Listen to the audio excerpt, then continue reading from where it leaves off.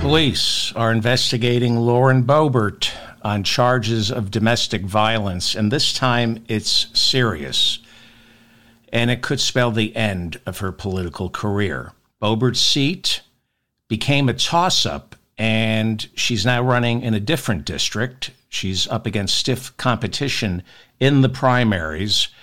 There's no guarantee she's going to get the nomination, and now, as of this morning, it looks doubtful. It's serious. Later on today's program, I write Lauren Boebert's political obituary. This time, I think it went too far.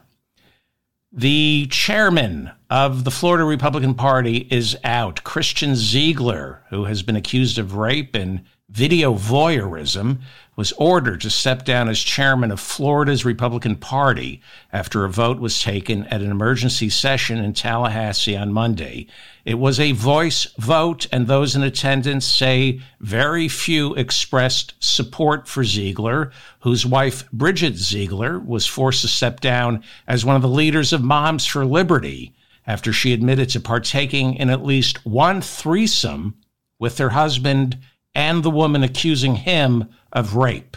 Bridget Ziegler was asked to resign from her role on the Sarasota School Board, but she refused. Bridget Ziegler, despite admitting to bisexual activity, has been an outspoken critic, along with her husband, of Florida's LGBTQ community.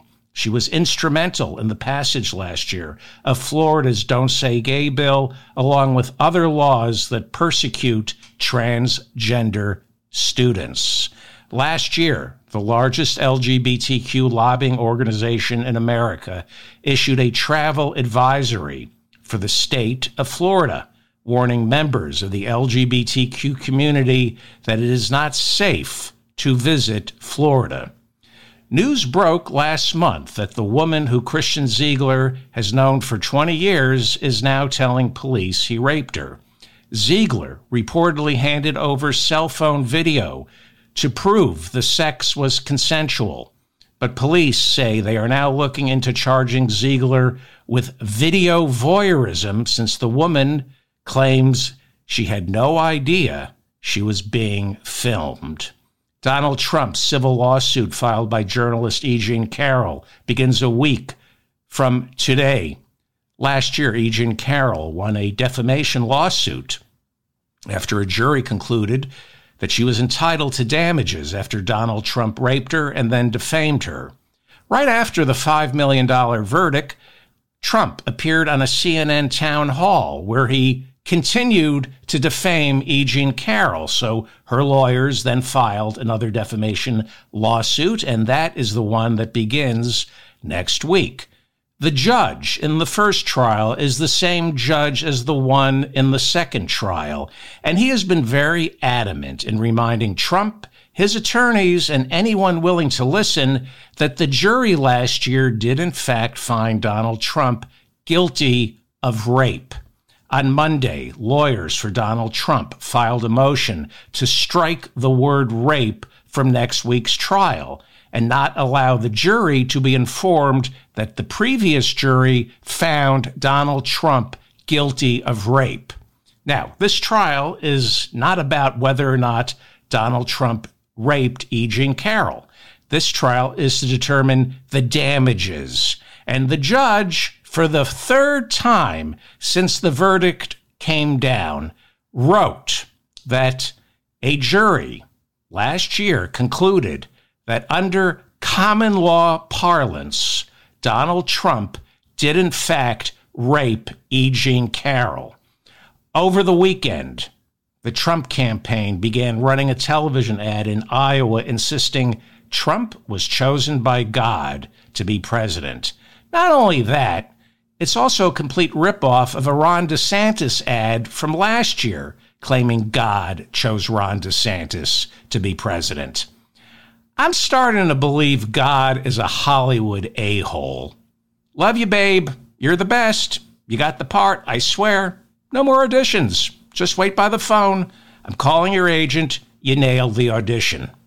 Which one is it, God? DeSantis or Trump? You phony.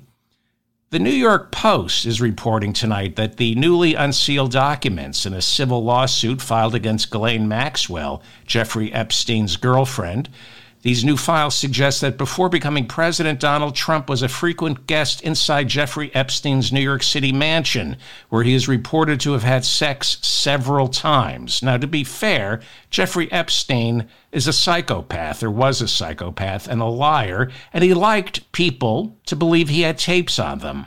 So, as of now, there are no tapes to be found, and there is a distinct possibility that the witnesses who spoke of Trump and these tapes was doing so on orders from Jeffrey Epstein.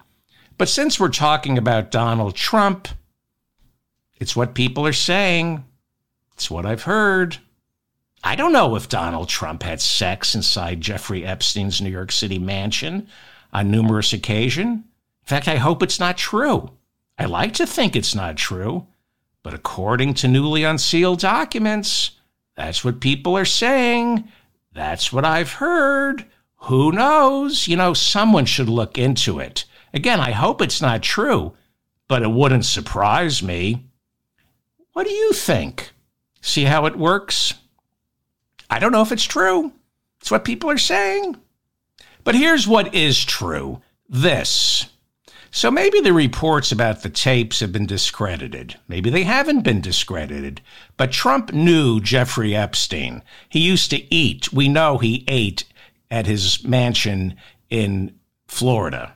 He also knew Jeffrey Epstein. He knew of Jeffrey Epstein. And when he became a president of the United States, he appointed this guy, Alexander Acosta, as U.S. Labor Secretary. If you remember, Alexander Acosta was the federal prosecutor who cut a deal with Jeffrey Epstein back in 2008.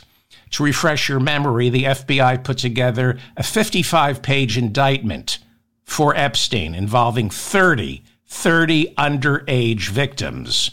Acosta, the U.S. attorney at the time down in Florida, shut the investigation down after Acosta worked out a deal with Epstein's lawyers for Epstein to plead guilty to lesser state charges of soliciting prostitutes, not underage women. Epstein pretty much ended up serving out his sentence under house arrest. He really didn't have to go to jail. Trump caved into pressure from Chuck Schumer and Nancy Pelosi when this was revealed that Acosta made the sweetheart deal. They said Acosta had to resign as Secretary of Labor, and he went. But not before proposing an 80% cut in the Department of Labor's agency that combats child sex trafficking. Hey, who was the lawyer that worked out this deal between Acosta and Jeffrey Epstein? Ken Starr. Ken Starr worked it out. He was the same Ken Starr who prosecuted Bill Clinton for lying under oath about oral sex. And then in 2020, was part of Donald Trump's defense team for the first impeachment. According to Judy Hirschman, a lawyer who wrote back in 2021 that she had an affair with Ken Starr, Starr asked her for some help on the Epstein case. When she expressed concern about the allegations, Ken Starr reportedly told her that Epstein was a good guy who promised him once this is over, he'll keep it above 18 from now on. Unquote. Ken Starr told his alleged mistress, come work on this case with me. Jeffrey Epstein promised, quote, he'll keep it above 18 from now on. Like it was a ticket for driving too slowly. Yeah, his foot was light on the pedal, but he promised me from now on he'll keep it above 18 from now on. He just needs to step on the gas. He's learned his lesson. What a forgiving guy Ken Starr is. Google Judy Hirschman and Medium. She wrote this on Medium about her affair with Ken Starr and some disturbing revelations about Supreme Court Justice Brett Kavanaugh. I don't have time to get into that, but Google Judy Hirschman and / Medium. She wrote the report on Medium. Ken Starr, before dying, as I said, served as Donald Trump's defense attorney in the first impeachment, along with Alan Dershowitz. Alan Dershowitz defended Donald Trump in the first impeachment, where Dershowitz famously said, quote, if the president does something to get reelected, then it's not illegal. Dershowitz was named 150 times in the newly unsealed Jeffrey Epstein documents. He's also the author of this 1997 legal chestnut entitled Statutory Rape is an Outdated Concept. ABC is reporting that special counsel Jack Smith has gotten Donald Trump's communications guru Dan Scavino to testify that he was in the White House on January 6, and that he and several other staffers begged Donald Trump to do something to stop the insurrection, but Trump just sat there with his arms folded, watching his television, refusing to say or do anything until moments later when Trump took to Twitter and blamed Mike Pence for not doing the right thing. Scavino, according to ABC News, is prepared to testify that after being told the Capitol was under siege, Trump's response was basically, let it burn, unquote. ABC also reports that another Trump aide, Nick Luna, is prepared to testify that when he told Trump that Mike Pence had to be moved to a secure location in the middle of the insurrection, Trump responded, so what? More and more reports coming out of the special counsel's office suggest that between Trump's White House chief of staff, Mark Meadows, turning state's evidence, and testimony from several other unindicted co-conspirators, it will be next to impossible for a jury not to convict Donald Trump in Washington, D.C., which might explain why Jack Smith was the victim of a swatting on Sunday night. Police were called to his house after someone called in a phony, anonymous report of a gunman holding people hostage inside Smith's home. This is what's going on. Trump supporters are swatting anybody who goes after Donald Trump. It also explains why over the weekend the presiding judge in that trial, Tanya Chutkin, was also the victim of a swatting. 1/3 of the special counsel's budget is spent on security for Jack Smith, his staff, and witnesses. 1/3 of his budget. More is being spent on round-the-clock protection for Judge Chutkin, as well as potential witnesses, and eventually they'll have to provide security for jurors and the court staff. We know what's going on in Fulton County. We know that Fani Willis and her entire staff has round-the-clock security. This is exactly what fascism looks like. Election workers, members of Congress, prosecutors, judges, jurors, and witnesses are inundated by death threats. And all this fascist pig Donald Trump can say is, you know, if I'm indicted, if I lose the election, if the Supreme Court rules against me, I can't control how my supporters respond. Instead of saying to his supporters, knock it off, he says, Proud Boys, stand back and stand by. Stand by. On the campaign trail, he is now calling the hundreds of January 6ers behind bars hostages. He says he loves them. He says he loves the people who stormed the Capitol. He refers to them now as great patriots. In Iowa over the weekend, Donald Trump said, quote, I call them hostages. Some people call them prisoners. I call them hostages. Release the J6 hostages, Joe. Joe Biden. Release them, Joe. You can do it. Real easy, Joe. And it's not just crackpots like Paul Gosar of Arizona or Marjorie Taylor Greene calling them hostages. Elise Stefanik, the Harvard-educated wife of a gun lobbyist, part of the Republican leadership in the House, referred to the people arrested for their role on January 6 as hostages too. On Meet the Press Sunday, she referred to them as hostages. Steve Scalise, the majority leader, can't bring himself to say Joe Biden was legitimately elected. On Face the Nation Sunday, the Speaker of the House, Mike Johnson, self-righteously took umbrage, was insulted when asked if he was still an election denier. An election denier? Of course I'm not, he said, but then refused to admit that Joe Biden won in 2020. Trump owns the House Republican caucus. So far, according to the New York Times, he has secured endorsements from 100 Republican members of the House. Nikki Haley has 0. Ron DeSantis, who served in the House, only has 5 members endorsing him. One of them is Chip Roy, who, with Ken Buck, was the only member of the Freedom Caucus to certify the election for Joe Biden. So to Chip Roy's credit, he certified the election for Joe Biden in 2020, and he's endorsed Ron DeSantis, who is even worse than Donald Trump. Well, Alan Dershowitz pretty much said during the first Trump impeachment that if the president does something to get reelected, it's not illegal. Trump is now insisting he has something called presidential immunity. He and his lawyers are now claiming that the president of the United States cannot be charged after he leaves office for any crimes he may or may not have committed while he was president. Now, we know this is simply not true.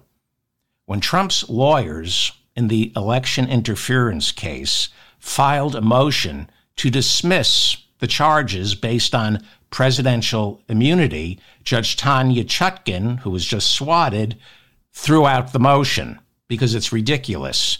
Former presidents can be charged with crimes after they leave office for crimes they committed while they were in office. In fact, there are no laws preventing a sitting president from being charged with a crime while he is in office for a crime he committed while in office. The only reason Robert Mueller didn't recommend an indictment in the Mueller report was it's only the official policy of our Justice Department not to indict a sitting president. It's a norm. It's not a law. It's a norm. In 1973, the Office of Legal Counsel inside the Justice Department prepared a memorandum that has become official policy for the Justice Department, and that policy is a sitting president cannot be indicted for crimes he committed while he was president. Everyone else in the executive branch, according to this memorandum, may be indicted, including the vice president, and that happened to Spiro Agnew in 73 when that memorandum was written. Nixon's vice president had to resign, and he famously pleaded nolo contendere to a bribery case. Nolo contendere means no contest. It's a fancy way for saying guilty. The Office of Legal Counsel, in their memo, in their 1973 memo, says that if Congress impeaches the president, removes him from office, if the Senate votes to remove him from office, then the Department of Justice can immediately indict him as an ex-president. So in that memorandum, the Office of Legal Counsel said, you can't indict a sitting president. It's not against the law. It's just our policy. But you can indict an ex-president. If you remember, Trump's lawyers, wanting to delay this March trial, appealed Judge Chutkan's ruling. Judge Chutkan, the one who was swatted over the weekend, she threw out the presidential immunity motion, and his lawyers are appealing, hoping to slow the process down until after the November election, when presumably Donald Trump could do what Nixon did with Archibald Cox and fire Jack Smith. Smith filed a motion with the Supreme Court in December to expedite their ruling, asking for permission to leapfrog over the appeals courts to get a ruling so the trial could remain on schedule. The Supreme Court said no, the question of presidential immunity must go through the regular appeals process. Really? The Supreme Court doesn't know about presidential immunity? They want to hear the arguments in the lower courts? Well, on Tuesday, today, the Circuit Court in Washington, D.C. begins hearing Trump's ridiculous argument for presidential immunity. His ridiculous argument that the President of the United States can do whatever he wants and never be charged with a crime. Now, if the Supreme Court, and you never know, rules that there is such a thing as presidential immunity, this would be tantamount to Germany's Enabling Act in 1933 that gave Hitler untrammeled power. If there's such a thing as presidential immunity, it's over. And you got to remember, there are people like Bill Barr who believe in the unitary executive theory, which means they believe the president holds unlimited power over the entire executive branch with no judicial checks. In other words, the Justice Department works for the president, and he's immune. He is pretty much king for 4 years or 8 years. Trump announced that he will be in D.C. attending the hearing today. That's less than a week before the Iowa caucuses. Trump is going to sit in a courtroom and listen to the argument. Why? The same reason Judge Tanya Chutkan and Jack Smith got swatted over the weekend. This is Trump eyeballing the judges to let them know he knows who they are and where they live. The only reason he's going to be there today is to intimidate. The two legal precedents to watch in all this are Nixon versus Fitzgerald and Clinton versus Jones. I'll start off with Clinton versus Jones. Paula Jones filed a sexual harassment suit against President Clinton, claiming that he sexually harassed her when he was the governor of Arkansas. He claims he exposed himself in a hotel room. She claims he exposed himself in a hotel room and asked her to pleasure him. She filed the lawsuit while Clinton was president of the United States. The lawsuit was funded by the vast right-wing conspiracy that wanted to remove Clinton from office by any means necessary. Well, the president went to the Supreme Court and said, I shouldn't have to sit for a civil lawsuit. I got more important things to do. But the Supreme Court issued a narrow ruling saying that a sitting president can't be tried in a civil court for damages he committed while he was president.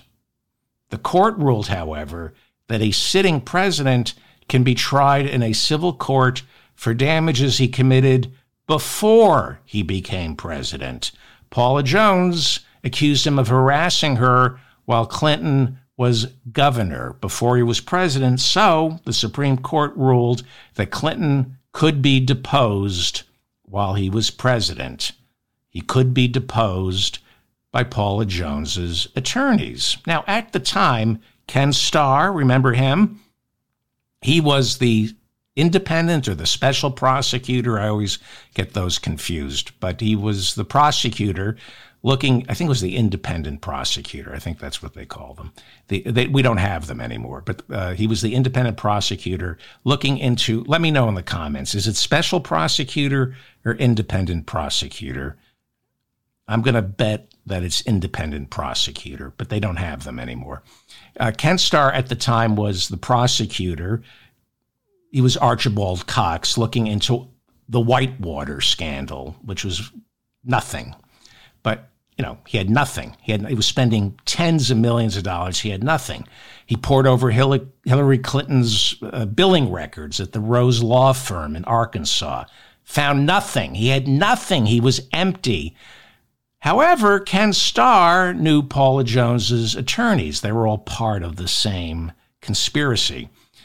And when Linda Tripp, Monica Lewinsky's friend, told Ken Starr that Clinton was carrying on with Monica in the Oval Office, which was perfectly legal, Ken Starr decided to set up a sting operation. He told Paula Jones's lawyers, hey, you're going to depose Bill Clinton. Why don't you ask Clinton about Monica Lewinsky during the Paula Jones deposition? Well, he set up a sting, and Clinton was asked about having sexual relations with Monica Lewinsky, and he denied it. And he was busted. It was a sting operation. They had nothing on Bill Clinton, so Ken Starr forced him into committing a crime. It was a honeypot to get him to lie under oath about sex with Monica Lewinsky. And everything stopped in this country. For 2 years, Clinton was impeached, not removed from office. So that's Jones versus Clinton, or Clinton v. Jones. You'll be hearing a lot about that today. The other legal precedent is Nixon versus Fitzgerald. In 1982, what would that be? 8 years? 74, 4, 6, and 2. 8 years after Nixon resigned, the Supreme Court ruled that I'm going quickly here. The Supreme Court ruled that a president is entitled to absolute legal immunity when it comes to civil liabilities for actions committed during his term in office. Right? You cannot sue a president in civil court for anything he did.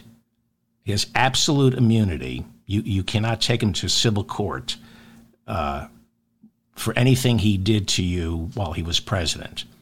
But the Supreme Court in Nixon versus Fitzgerald not only ruled, but emphasized, if you read the ruling, that the president is not immune from criminal liability for authorized or unauthorized acts as president. Let me repeat this because I know I'm going quickly. How are we doing on time here? Okay. In Nixon v. Fitzgerald, the Supreme Court in 1982 ruled and emphasized the president is not immune from criminal liability for authorized or unauthorized acts as president. Now, eventually the Supreme Court is going to have to take this case. And I have no doubt that the circuit court in D.C., which there's a 3-judge panel that is hearing the case starting today, I have no doubt they're going to cite Nixon versus Fitzgerald, and they're going to let stand Judge Tanya Chutkan's ruling that there is no such thing as presidential immunity from criminal prosecution after a president leaves office. Now, when it goes to the Supreme Court, they're going to have to do one of two things.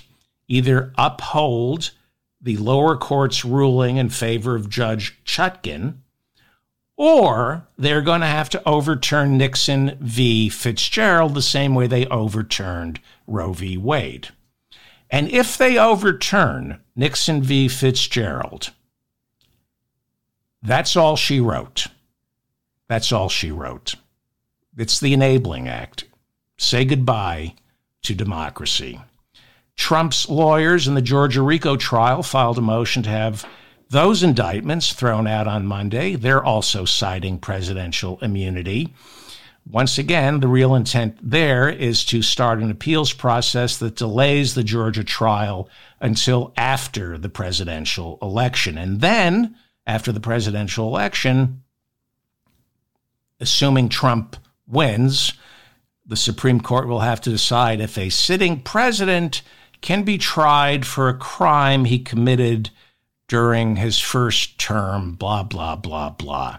On Sunday, Trump warned that if he's not granted presidential immunity for what he did while president, he warned that when I get back into the Oval Office, I will criminally prosecute Joe Biden for the crimes he committed as president. And what are those crimes that Joe Biden committed? Allowing the migrants to come over the border? Really? You mean the same exact crime Donald Trump was guilty of when he was president? Like I said earlier, the Iowa caucuses are less than a week from this morning. What's amazing is so far we're not seeing any polling to suggest Trump is in any trouble with Republicans in Iowa or New Hampshire. Now, I just refuse to believe these polls. Iowa is next Monday. They're expecting a blizzard and below freezing conditions that day. So it could mean Trump supporters will stay home because they figure it's a lock. Why bother? He's going to win. Unless this Trump infection is so intense, nothing is going to stop these people from turning out for Mein Fuhrer. We should see new polling this week that could suggest some shift, but it would have to be like the tectonic plates shifting. I've been waiting. This is when it's not likely. I've been saying DeSantis is going to win Iowa. Right now, my head says Trump wins. My gut says DeSantis, and my penis. All right. I don't want to tell you what my penis says. It's inappropriate. I have a rude penis. Doesn't know how to behave in public. That's why I never let it talk. But my gut is telling me that DeSantis wins. My head tells me it's Trump. My heart is telling my penis to shut up. My heart and my penis, they don't get along. We're waiting on the big Des Moines Register poll. It will be the last major poll before the caucuses. Again, nothing. Here are the Real Clear Iowa polling averages. Real Clear Iowa averages show Trump with a majority, not a plurality. I mean, this is 51.3%. DeSantis is in second place with 18.6%. Haley is in third with 16.1%. But a new Morning Consult poll out late last night shows Haley moving into second place in Iowa. But Trump is peeling away from everyone in this poll with 58% of the vote. Again, that is a poll of a little under 400 likely caucus goers. Okay, but these are legitimate polls. What is shocking here, not just with the Morning Consult poll, what is shocking with the Real Clear averages of all the polls is we always thought there was a ceiling in the Republican Party for Trump and that his only way was down. His only way was down. He couldn't top out past 40%. Again, this is one poll, but he's busting through the ceiling, 58%. And the averages have him at 51%. I mean, it just can't be right. He's moving above the ceiling. We were trying to establish a floor in the polling. It is the early warning signs of a wave election. Like I said before, Trump appears to be running as a successful incumbent. It's like the interim period with Joe Biden doesn't exist for these Republicans. It's just 2020, but he's more popular. Here is what is so frightening. When it comes to policy, you vote DeSantis over Trump. If you're a MAGA Republican, when it comes to policy, you would vote DeSantis over Trump. If you believe all the things Donald Trump says he believes, then you should vote for Ron DeSantis because he actually knows how to pull the levers of power and get those things done. So why Trump? Why is DeSantis in third place? because we're talking about a cult of personality. This is what is emerging. We knew this in 2016. Trump could come out in favor right now of Medicare for all. He could announce amnesty for the migrants. He could say, let's tax the billionaires out of existence. I suspect most of the people who are going to vote for Trump in the Iowa caucuses and in New Hampshire would be all in on Trump no matter what. If Donald Trump started saying, tax the billionaires, we got to get off fossil fuels, we've got to stop drilling, the same people who are voting for Trump right now would still be voting for him because it's not about policy. Iowa is looking like Republicans believe in one thing, Donald Trump, and they don't believe in democracy. Again, I have to believe that people who don't believe in democracy don't show up to vote on election day. It's kind of a catch-22 for crypto-fascists. I'm hoping the polls are wrong and that people who say they're going to vote for Trump, well, forget it. I have no idea. I have no idea what's going to happen. And I have no idea who I want to win in Iowa or New Hampshire. I'd like to see Trump lose, not get the nomination, and watch him incinerate. But, you know, polling shows, and I don't trust this polling, that Haley would be tougher for Biden to beat. I don't believe that. I think she's an idiot, and that's why she's not getting the nomination. And either is DeSantis. It's going to be Trump. I just wish I could. The Hill is reporting that Ron DeSantis is expected to suspend his campaign after Iowa, when or if he loses Iowa, because there's no path forward for Ron DeSantis. He bet it all on Iowa. No candidate has spent more time in Iowa than DeSantis. He's got the governor's endorsement. He's got the state's top evangelical leaders' endorsement. If DeSantis has any hope of surging, it's going to be in Iowa. Not Florida. He's the governor of Florida. That's a lock for Trump. So if DeSantis can't win Iowa, he can't win anywhere, and that's all she wrote. DeSantis refuses to say anything bad about Donald Trump. But he did let slip over the weekend that if Trump loses Iowa, Trump will refuse to admit defeat. And we know that. We know that he will refuse to admit defeat. And even DeSantis is saying that. Trump lost Iowa in 2016 to Ted Cruz and immediately screamed fraud.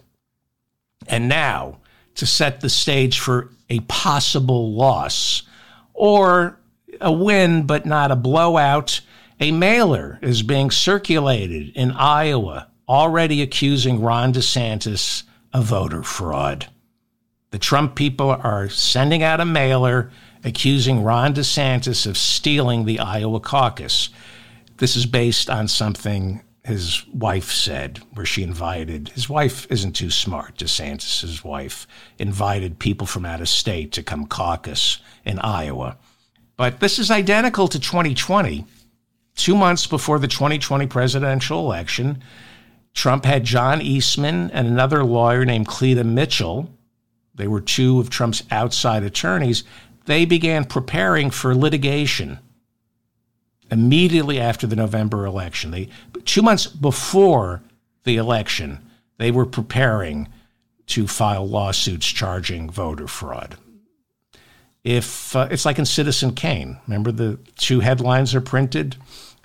John Foster Kane wins or fraud at the polls. Remember that? Well, if Trump wins, like John Foster Kane, the election is fair.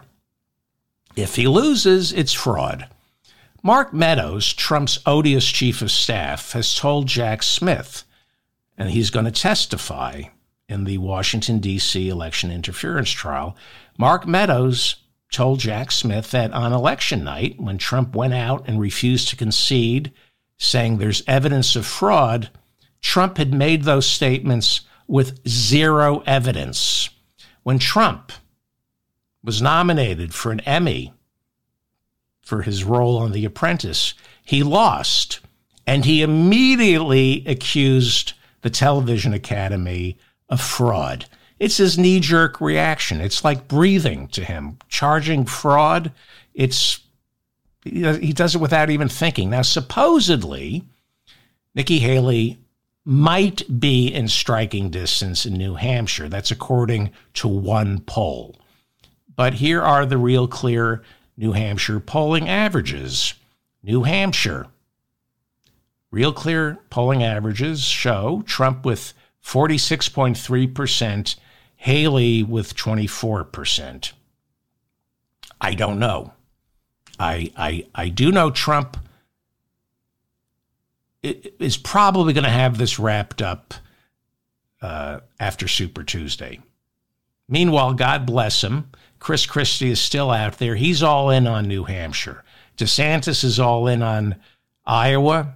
Chris Christie isn't in Iowa, but he's all in New Hampshire because he's the governor of New Jersey, and, you know, he's not a favorite son in New Hampshire, but he's a Northeastern Republican. Because of the laws in New Hampshire, Christie is urging independents now to vote against Trump in the primary.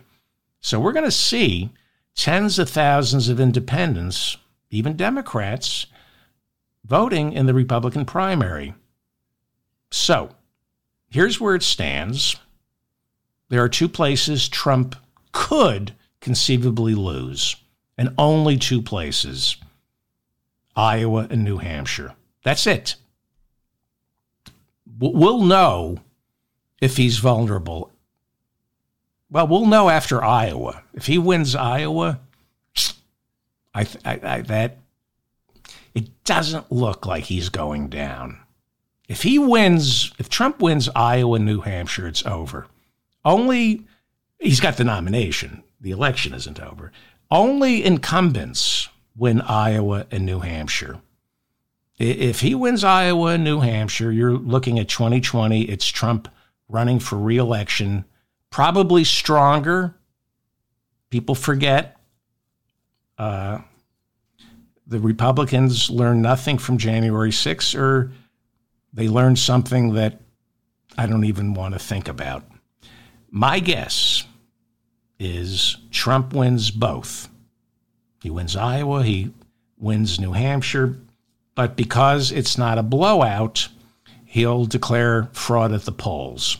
He'll win both, but he'll still declare fraud at the polls. He's going to win and then insist he should have won by a much wider margin, but Ron DeSantis pulled something in Iowa and Chris Christie pulled something in New Hampshire. That's what my head is telling me.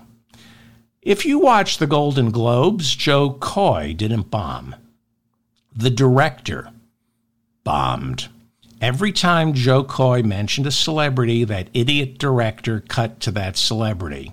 Celebrities don't laugh. Taylor Swift isn't there to be made fun of. She's there to grab an award and go home.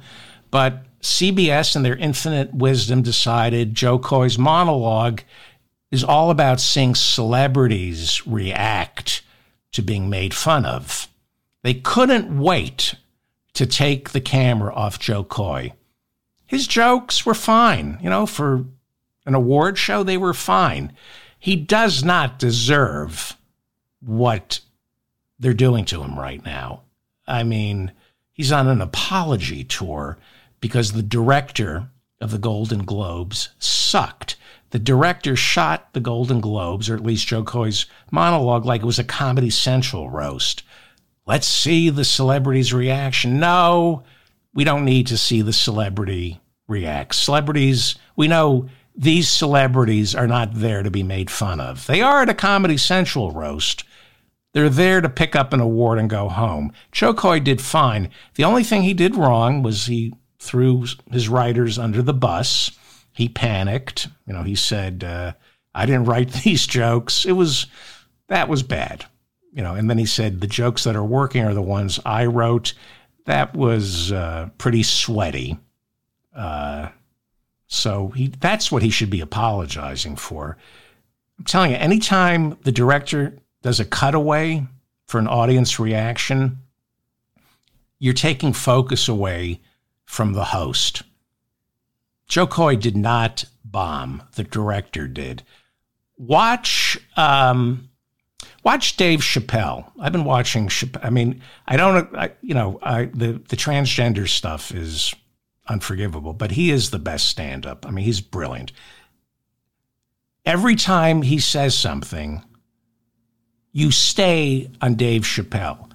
I don't want to look at the effing audience, like these close-ups of audience members reacting. You stay on the comic, not the audience. That director of the Golden Globes, I don't know who it is, but Joe Coy should sue him. This is the mop-up for January 9th, 2024. Did I get it right? It says here 2023. It's 2024. I'm David Feldman. Did I get that right? Yes, I'm David Feldman. Thank you for finding me. Please like this episode, please. What else? Please share it. Please subscribe to my channel and my newsletter. If you're enjoying this, please share it with your friends. That's the best way to help me, is by sharing this with your friends. The Wall Street Journal reports that America's murder rate plummeted in 2023. Bad news for law and order Republicans who are still trying to convince voters that under Joe Biden, crime and murder are soaring. Please pay attention to this. This is ammunition you need, and it's from the Wall Street Journal, which is owned by Rupert Murdoch. The murder rate spiked in 2020 when Trump was president, okay? According to the FBI, when Trump was president in 2020, the murder rate jumped 30% nationwide. You want to take on your crazy uncle? The murder rate under Donald Trump spiked 30% nationwide in 2020, and that doesn't include all the COVID patients Donald Trump killed. Now, before that, the murder rate had been going down, down, down for decades. Okay? Spikes 30% nationwide in 2020. This is the FBI. Then in 2021, Biden became president, and the murder rate only rose 4%. The first year Biden was in office, and everybody's going, under Biden, the murder rate, it's not safe. What do we do? Under Trump in 2020, it goes up 30%. Biden goes up 4%. And then in 2022, Biden's second year in office, what happens? The murder rate goes down 4%. And it's been going down ever since. That's bad news for your crazy uncle. Fox won't tell you that. That's Rupert Murdoch's news station.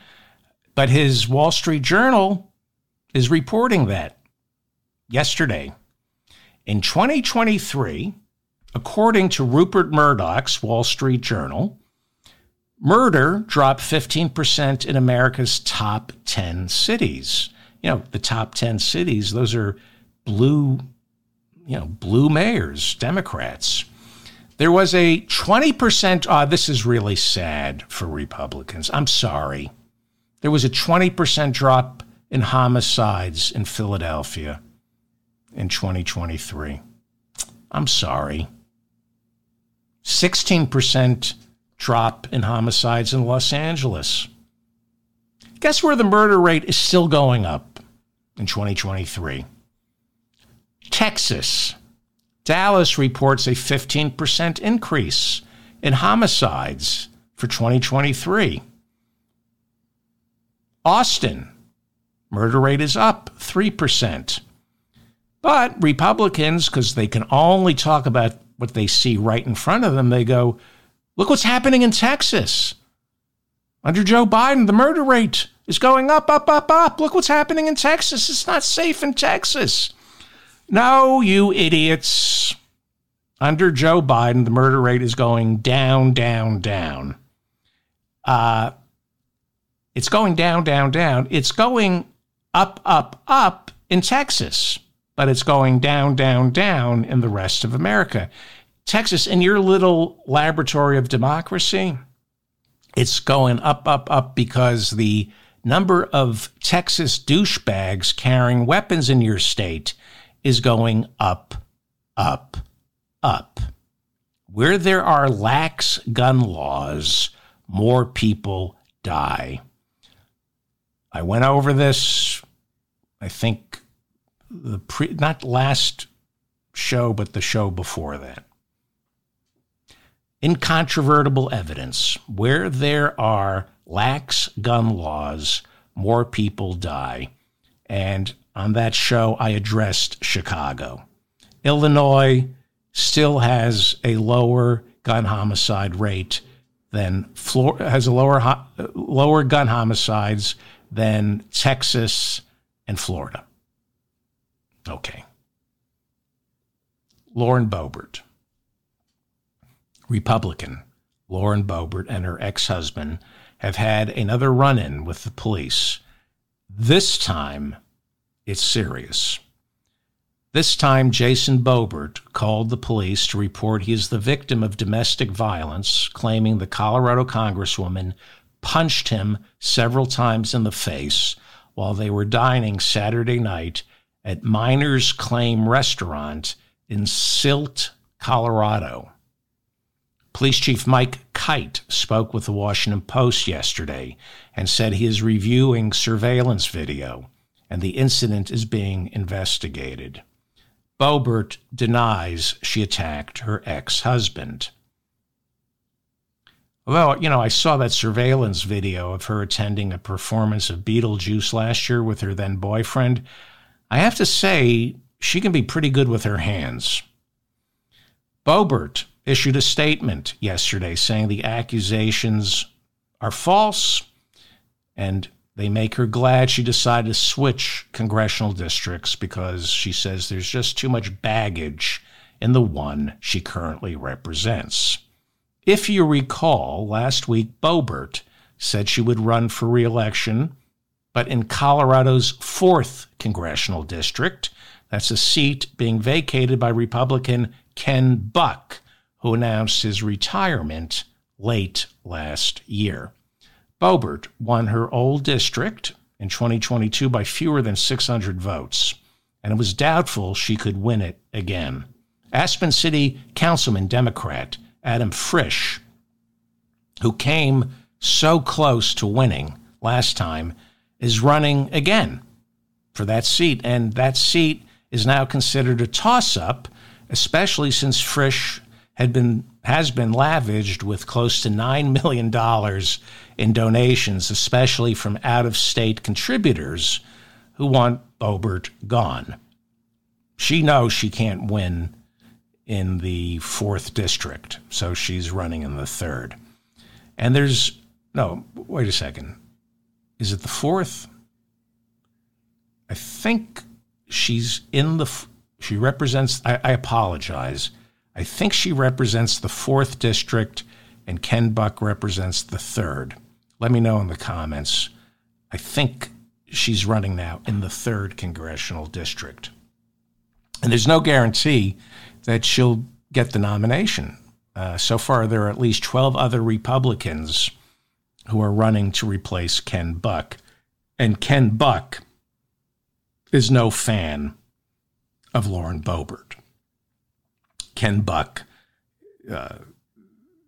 he, along with Chip Roy, were the only members of the Freedom Caucus not to certify, who certified the election for Joe Biden. This is bad. This police investigation, I think, is the end of Lauren Boebert. I just don't see how she can win the primary going up against 12 other Republicans, respectable conservatives. there's no such thing, but I just don't see how she wins Ken Buck's district, the nomination. Ryan Biller in Politico wrote a profile on Boebert before this new domestic violence story broke. And in that article, he reminds us that during her 2 terms in office, Boebert fought mask and vaccine mandates in and out of Congress. The Ethics Committee under Pelosi fined her $500 for refusing to wear a mask. She insisted on carrying her sidearm inside the Capitol, refused to go through the metal detectors, got into it with the Capitol Police. She heckled President Biden during his State of the Union. On January 6, 2021, she tweeted, "Today is 1776." And then during the insurrection, tweeted out Nancy Pelosi's whereabouts. Saturday night's incident was not the first time Colorado police had to be called on the Boeberts. You know, voters take this seriously, especially Republicans. If you're trying to endear yourself to Republicans as a carpetbagger in a new congressional district, this is bad. Last year, police had to perform a welfare check on one of Boebert's sons after he called 911 saying his dad was, quote, throwing him around the place. Neighbors have called the police several times on Boebert's husband for his reckless speeding, his dogs, his dangerous dogs.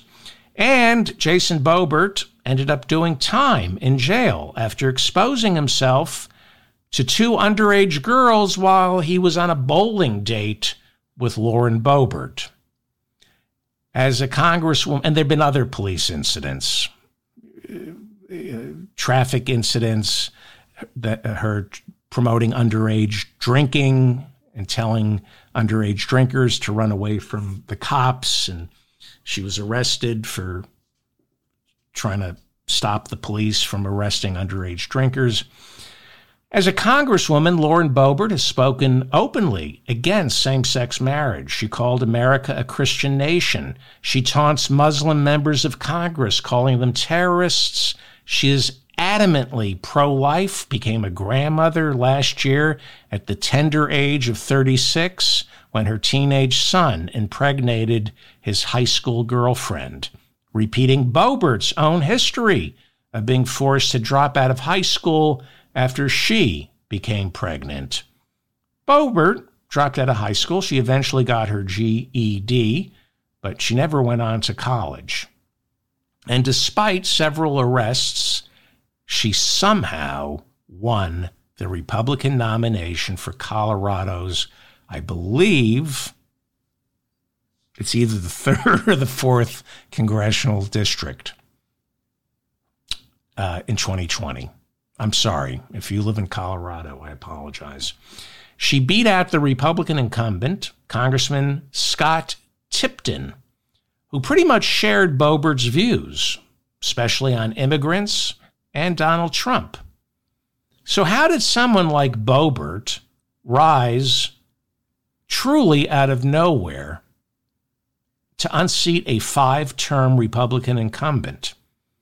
Someone Republicans in Colorado considered a respectable conservative. Even Donald Trump, who was president at the time, endorsed Scott Tipton, not Boebert. How did she come out of nowhere? Guns. Guns, guns, guns. She put guns on the ballot. She ran as a gun rights activist in a heavily rural district that wasn't just heavily Republican. It's a district that's heavily armed in a state that is blue and getting increasingly blue, reliably blue. We're talking about Colorado, whose Supreme Court just took Trump's name off the ballot, citing Section 3 of the 14th Amendment. But out where Boebert lives, the voters love guns, Jesus, and the flag. just not each other. So guns became Boebert's calling card in 2020, and nobody saw it coming. Not Trump, nobody in the GOP. They underestimated how low you can scrape from the bottom of the barrel to win over Republican voters. The voters in her district love guns. At the time of her election, she and her ex-husband owned a restaurant in Rifle, Colorado. There's a city in Colorado named Rifle. In Rifle, Colorado, she and her now ex-husband opened a restaurant called Shooters. It's a play on Hooters, but instead of celebrating the waitresses' busts, the restaurant celebrated the guns that the waitresses were carrying. Shooters, get it? Shooters. It's now defunct after several public health safety violations that included food poisoning from some sliders that caused severe diarrhea, making me wonder if guns were why the restaurant was called Shooters. Yeah, as a restaurant owner, the Boeberts did not care too much about food safety. And that's the thing about people who don't want strict gun laws. They don't want any laws. If a restaurant makes you sick, let the market decide by giving everyone food poisoning. That's what they say. That's what Milton Friedman literally said. You don't need food inspectors. People get sick, they stop coming back to your restaurant. Like I said, Trump had endorsed the incumbent, not Boebert. Even he didn't know what he had unleashed. This was 2020, and he had no idea what had been unleashed in the extremely red rural districts where an evolutionary dead-ender like Lauren Boebert could sidle up to Christian nationalists, QAnon supporters, the 3%ers, while at the same time thanking God for the Proud Boys. That's who supported her. That's who she made her alliances with. Christian nationalists, QAnon, 3%ers, and the Proud Boys. Trump was running for re-election in 2020. The gloves were off. And in Colorado, he had no idea how off they were. This is the Republican Party. Now, I say she's written her political obituary. She's running for Ken Buck's seat. Ken Buck is if you're a Republican, he is a respectable Republican. I'm writing her political obituary this morning. If she gets the nomination for Ken Buck's seat, we're looking at a wave election in 2024, a bad wave. Pay attention to the primaries. I think they're in June for Ken Buck's seat.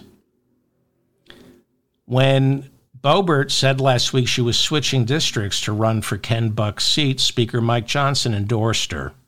He has no choice. He needs her right now.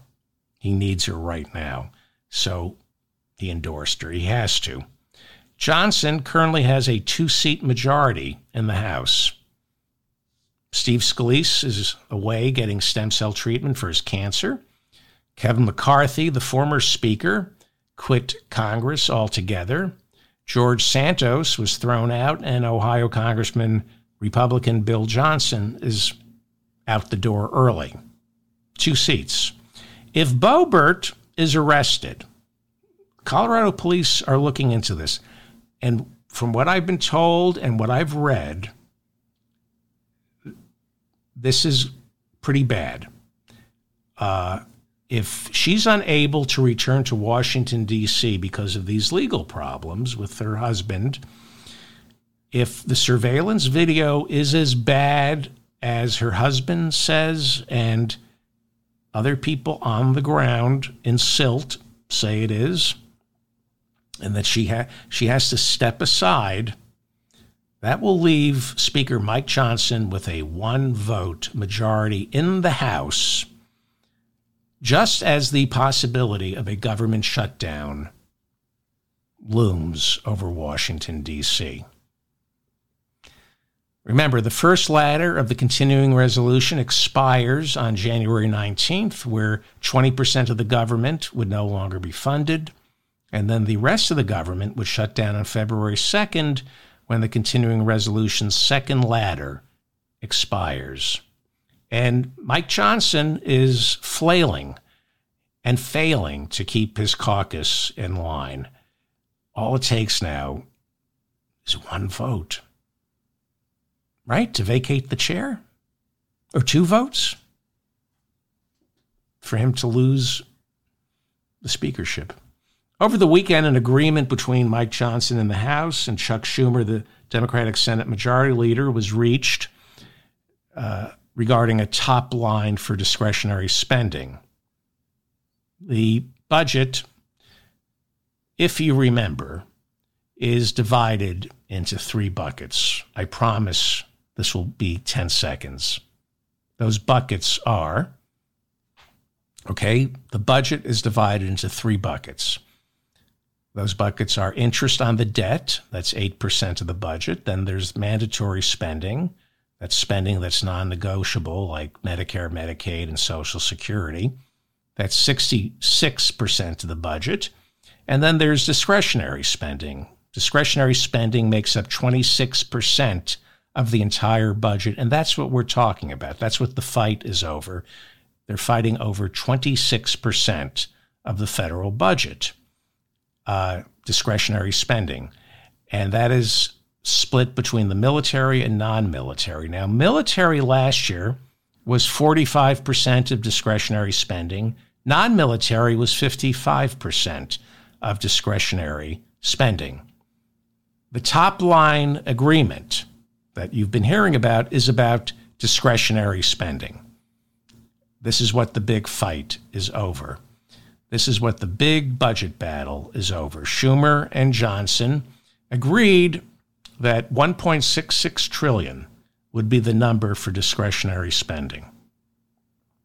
The budget is several trillion dollars, but discretionary spending is what they're fighting over, and that's $1.66 trillion. They've agreed that that's the number for discretionary spending, with $772 billion going towards non-military spending and $886 billion going towards military spending.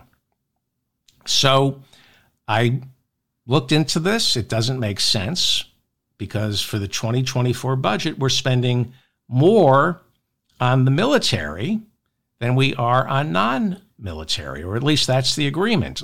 Last year, we spent 45% on military and 55% on non-military. But the deal, maybe I'm wrong here, but it looks like the deal now is to spend more on the military than on non-military. I hope I'm wrong.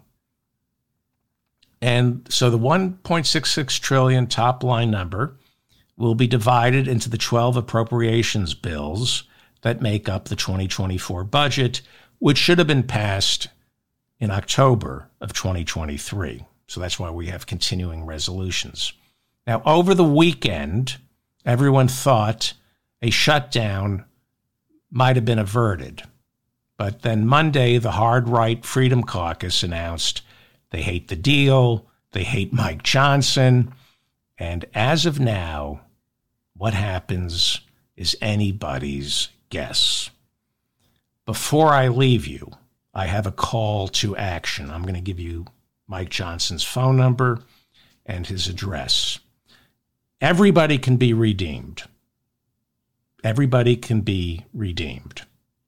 Everybody can be forgiven. I'll give you his address and his phone number in a second. I'm going to ask you for a favor. Punchbowl and Axios are reporting the possibility that the child tax credit expansion may be restored. There are two committees to watch on this. There's the Appropriations Committee. They're the ones who finalize the budget. The 12 budget bills come out of appropriations. Then there's the Ways and Means Committee, which is in charge of writing the tax code. Ways and Means collects the taxes, and the Appropriations Committee spends it. Now, Punchbowl and Axios are reporting that a deal has been struck between House Ways and Means Committee Chair Jason Smith. He's a Republican, I believe from Missouri. Jason Smith, the chairman of the House Ways and Means Committee, has made a deal with Senate Finance Committee Chair Ron Wyden, he's a Democrat from Oregon, in which the child tax credit expansion would be renewed retroactively for 2023, meaning when people who qualify file their taxes, they would receive a huge chunk of cash in the mail. Now, if this actually happens, I will cry. It would make me so happy. And if Mike Johnson can do this, I will convert to Christianity. I will become an evangelical Christian. If he does this, everybody can be redeemed. Now, in exchange for bringing back the child tax credit expansion, Democrats have agreed to provide big business with additional tax credits on things like research and development or interest on corporate debt, right? So this is the split between the Democrats and the Republicans. The Democrats are saying we want to expand the child tax credit, and the party that calls itself Christian says, well, if you're going to do that, you have to expand tax credits for the rich, for the corporations. Okay, I can live with that. Punchbowl reported late last night that the House Rules Committee, that there is no appetite for expanding the child tax credit in the House Rules Committee, which means Mike Johnson, if he's the Christian he says he is, he would have to then get an up or down vote on expanding the child tax credit by suspending the rules. And that requires a 2/3 majority in the House of Representatives. That's how the continuing resolution was passed, and through a suspension of the rules. That means Democrats and Republicans would have to vote for this, because when you suspend the rules, you need a 2/3 majority in the House. Now look, the child tax credit, I'm going to ask you to do something. I'm going to give you his phone number and his address. The child tax credit was expanded temporarily under Biden, and the number of children living in poverty here in America was cut in half. Wasn't good enough. The way we measure poverty, I don't want to get into how we measure poverty and the yardsticks. But the number of children living in poverty was cut in half in 2021. But then Republicans let the expansion of the child tax credit lapse at the end of 2021, and what we saw was child poverty doubling. Now, the results are undeniable. Child tax credit is, I don't want to call it welfare. I don't know what you would call it. It's if you file your taxes and you prove that you have children, you can get, right now, I think it's $2,000 a year. But under Biden, they expanded it. And I don't know what the number is, but it was a lot. I think it was like $600 a month for each kid for some people. The results are undeniable. I may not have these numbers right, but I do think for some Americans, the child tax credit came out to $600 a month for each child. I think. I'm imprecise here. But when you expand child tax credits, the results are in. Children have more to eat. They have clothes to wear, places to live, and working moms don't have to choose between insulin, food, or rent. Their parents, despite what the odious Democratic Senator Joe Manchin insists, their parents don't end up spending that money on drugs. I talked about this earlier. Joe Manchin fought the child tax credit expansion. He said, I know my constituents, they're only going to spend that money on drugs. I want you to do me a favor. If this deal somehow comes to pass, it would make a significant change in people's life. Now, I know you're always asked to give to this charity or that charity. Expanding the child tax credit will do more than any charity you donate to. And it's not going to cost you any more money. In fact, you may end up making money. This is what good government does.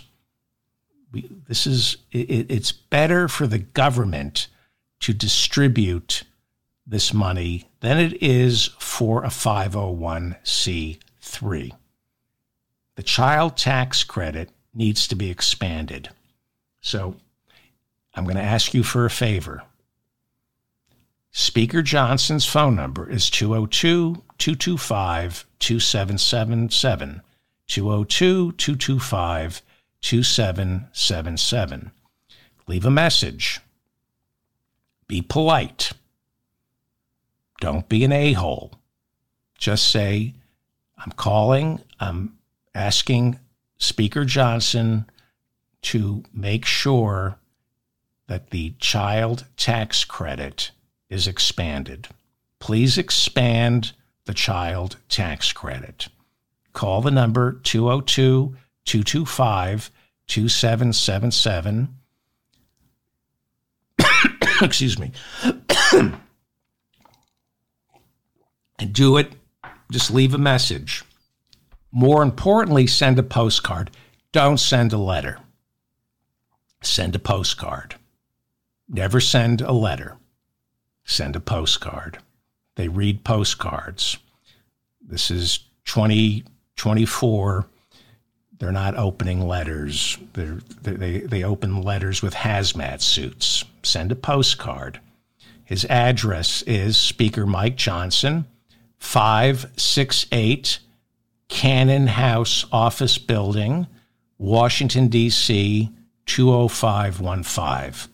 It's Speaker Mike Johnson, 568 Cannon, C-A-N-N-O-N House Office Building, Washington, D.C., 20515. His phone number is 202-225-2777.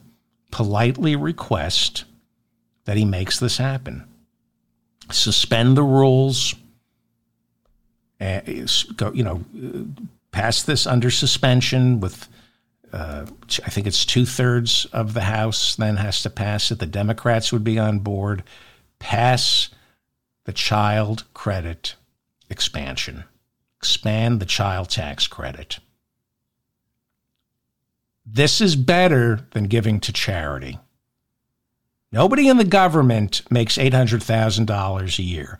Last time I checked, the head of the United Way, the head of the Red Cross, they're closing in on $1 million a year.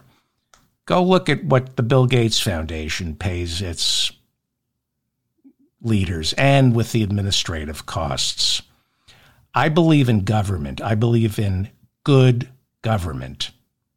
This is the most efficient way to get money to our children through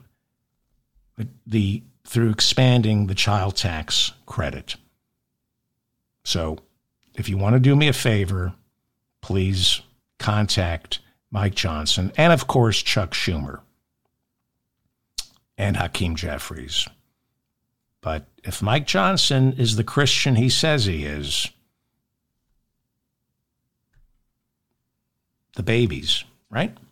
I'm David Feldman, reminding you to stay strong and protect the weak.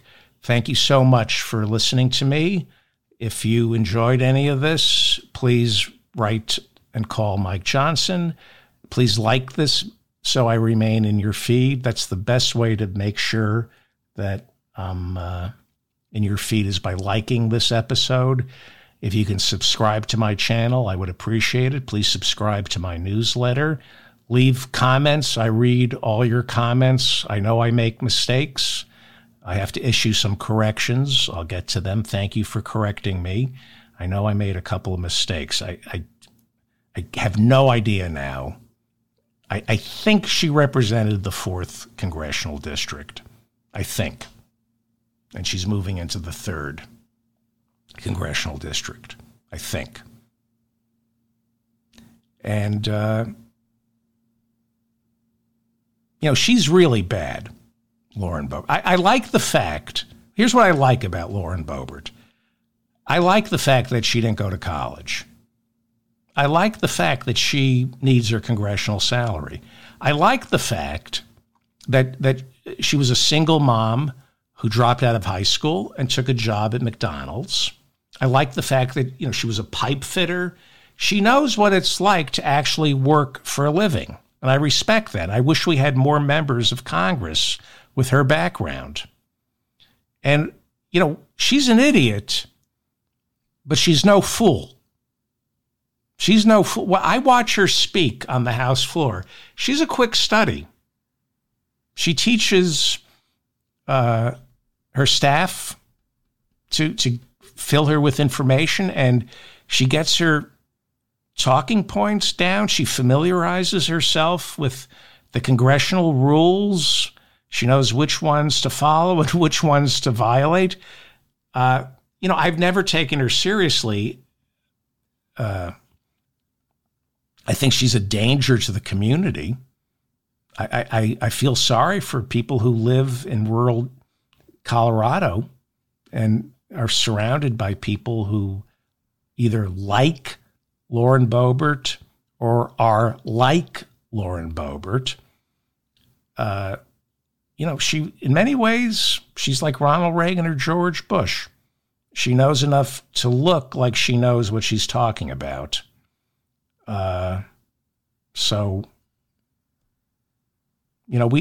and I come from very different backgrounds. And she made choices. She gravitates towards garbage. That was her, we make choices in life. She has always gravitated towards garbage. She married garbage, and when you surround yourself with garbage, you become garbage. We soak in what's around us. And after you soak in the garbage, you become garbage.